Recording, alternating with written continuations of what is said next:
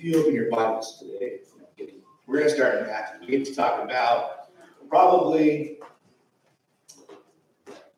I would call Joseph Jesus' dad, the greatest hero after Jesus.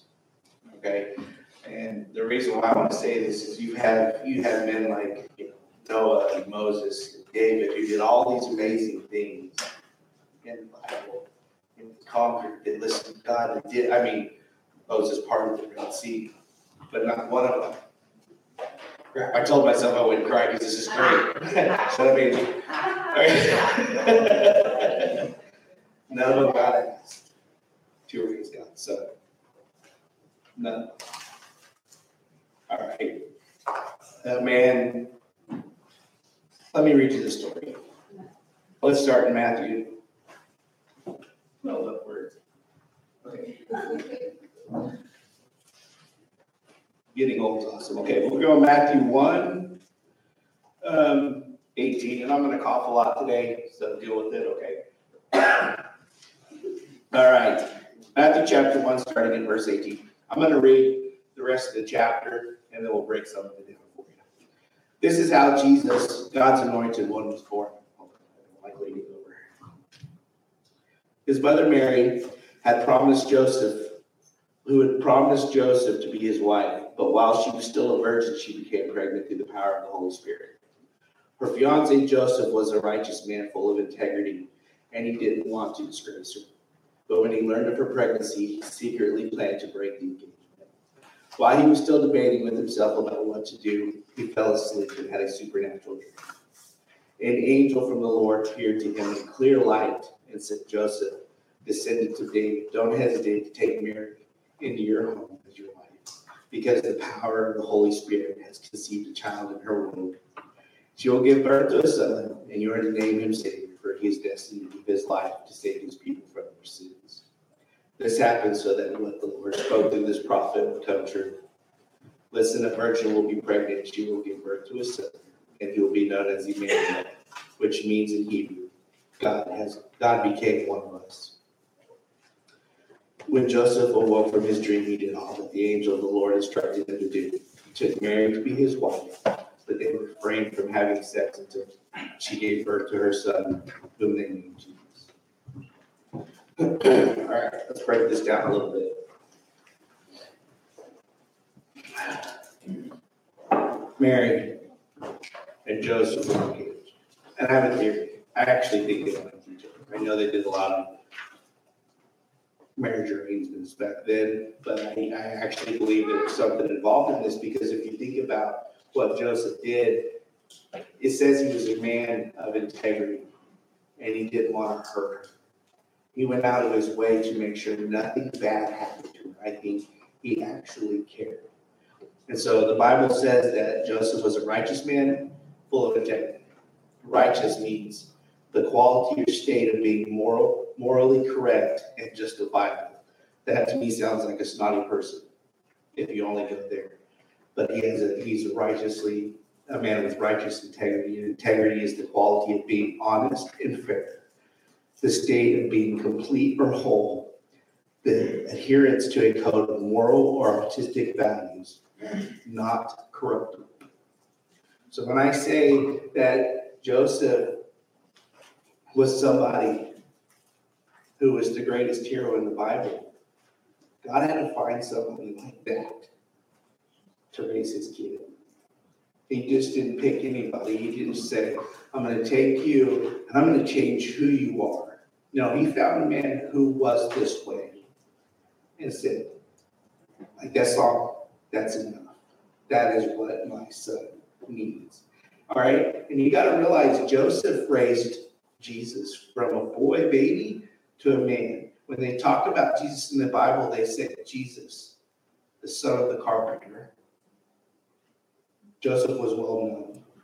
All right? He just wasn't some fly-by-night person. I don't know why he's not mentioned more in the Bible. There might be books that were put in the Bible that got into his life more. So what I'm going to do is I'm going to try to fill in some spots for you guys today of what I think. I'm not saying it's all true. This is what I, as a daddy, This might be what happened, okay? Now, so they're engaged, and Mary's pregnant, and she tells Joseph, don't worry, it's from the Holy Spirit.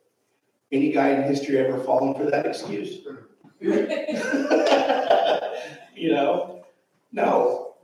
No. We have an issue, men, and I'm speaking as a man. You guys in here, you know exactly. We have a jealousy issue sometimes. If somebody came up to me and told me, if my wife came up to me while we were engaged and told me she was pregnant by the Holy Spirit, okay. I believe that. All right. And Joseph didn't respond. We tend to respond out of the emotion at the moment. We just freak out. Okay. But Joseph, he didn't freak out. It says, he was a righteous man full of integrity. He didn't want to disgrace her. What do we tend to do? We tend to go grab our buddies and rip somebody to shreds when they've offended us because we want them on our side. Didn't do that. But when he learned of her pregnancy, he secretly planned to break the engagement. He secretly did it. He wasn't trying to hurt her because back in the day, you did something like that, you got stoned. They would pull that woman right out and stone her. All right? God knew what he was doing. He picked a good man. All right? And he didn't fall for the excuse. I don't call it the excuse. The reason is the Holy Spirit. I think he believed her. He happened to have an angel show up in his dream and tell him. So we have the angel show up and tell Joseph it's all good. Okay, and here's what sets Joseph apart. It says, when Joseph awoke from his dream, he did all that the angel told him. His faith was that big. I think he had an awesome relationship with God before this, because anybody have a really cool dream and you wake up and you're like, yeah. Joseph woke up from his dream. He does this thing. The Bible mentions it 5 or 6 times. Me and Vince were talking about this the other day. 5 or 6 times that Joseph, and we'll go through those, was visited in a dream, and he knew it was God because he had that relationship. All right? I want to go through another story real quick. We're going to compare another story. So go to Luke 1.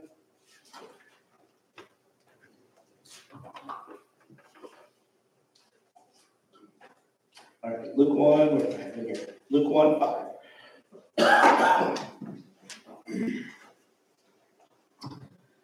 All right. You guys know this story already. It's the story of Zechariah. We actually talked about this Wednesday in our live. What's it called? You didn't pay attention to me, so it's all right. During the reign of King Herod the Great over Judea, there was a Jewish priest named Zechariah who served in the temple as part of the priestly order of some guy named Abijah. I don't know.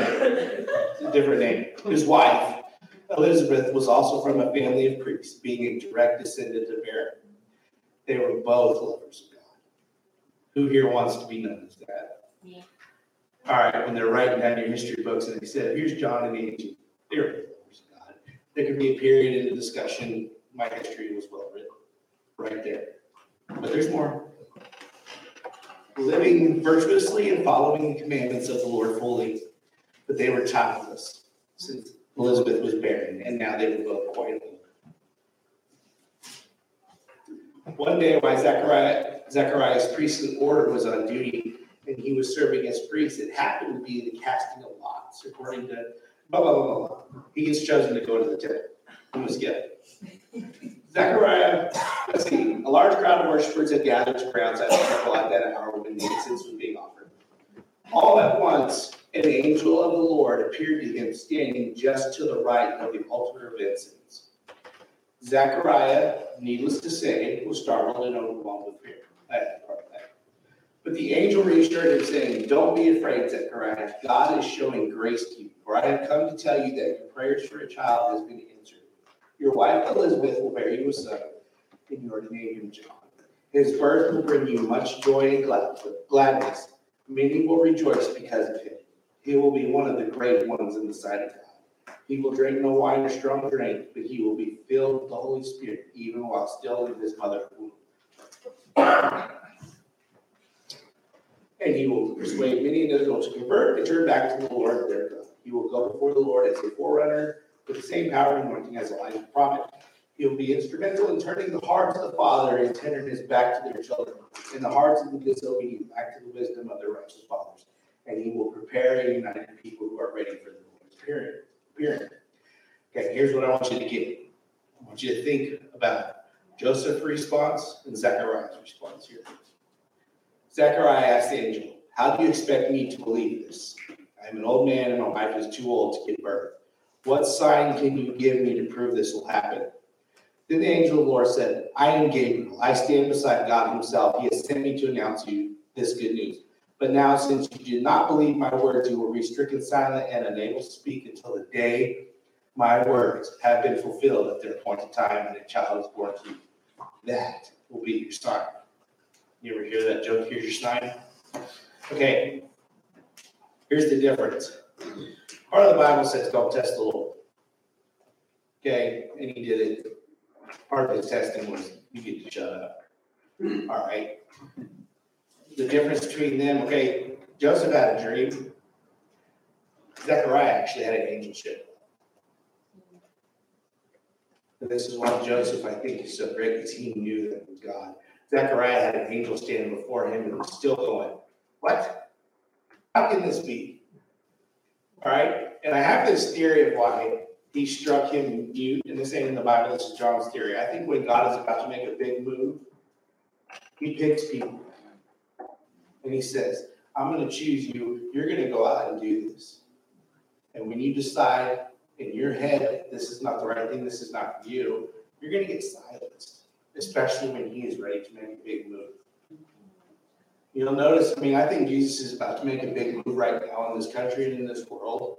And people are being silenced right now that have big voices. Okay, I'm not trying to get political or anything like that. It has nothing to do with it. I'm telling you, Jesus is about to do something, and he's silencing the ones that aren't in his way. I know I'm losing my voice. I'm not one of them. I just happen to lose my voice. Just throwing that out there.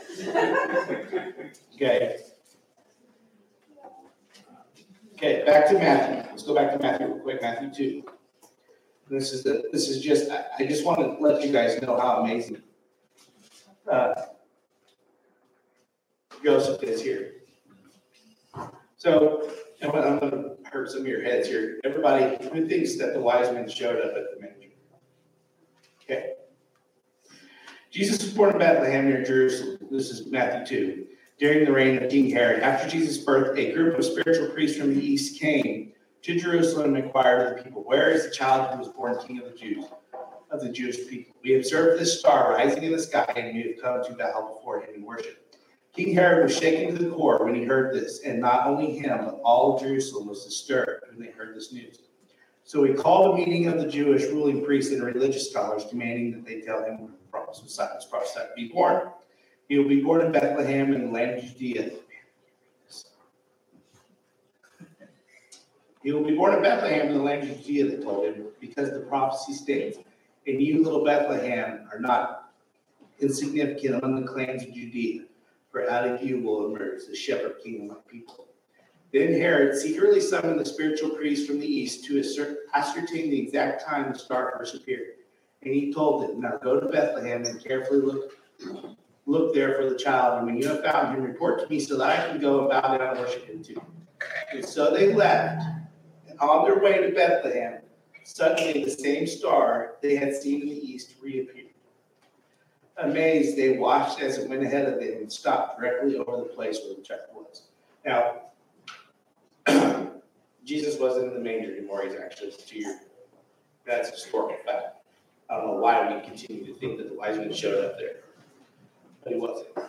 Okay? But what's so amazing about this right here is it says, "And when they saw, they were so ecstatic, they shouted and celebrated under extreme joy. When they came to the house, they did the whole thing." And then it says, after they had gone, Joseph had another dream.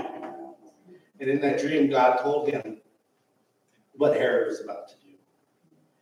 All right? And Joseph, it says he got up that night.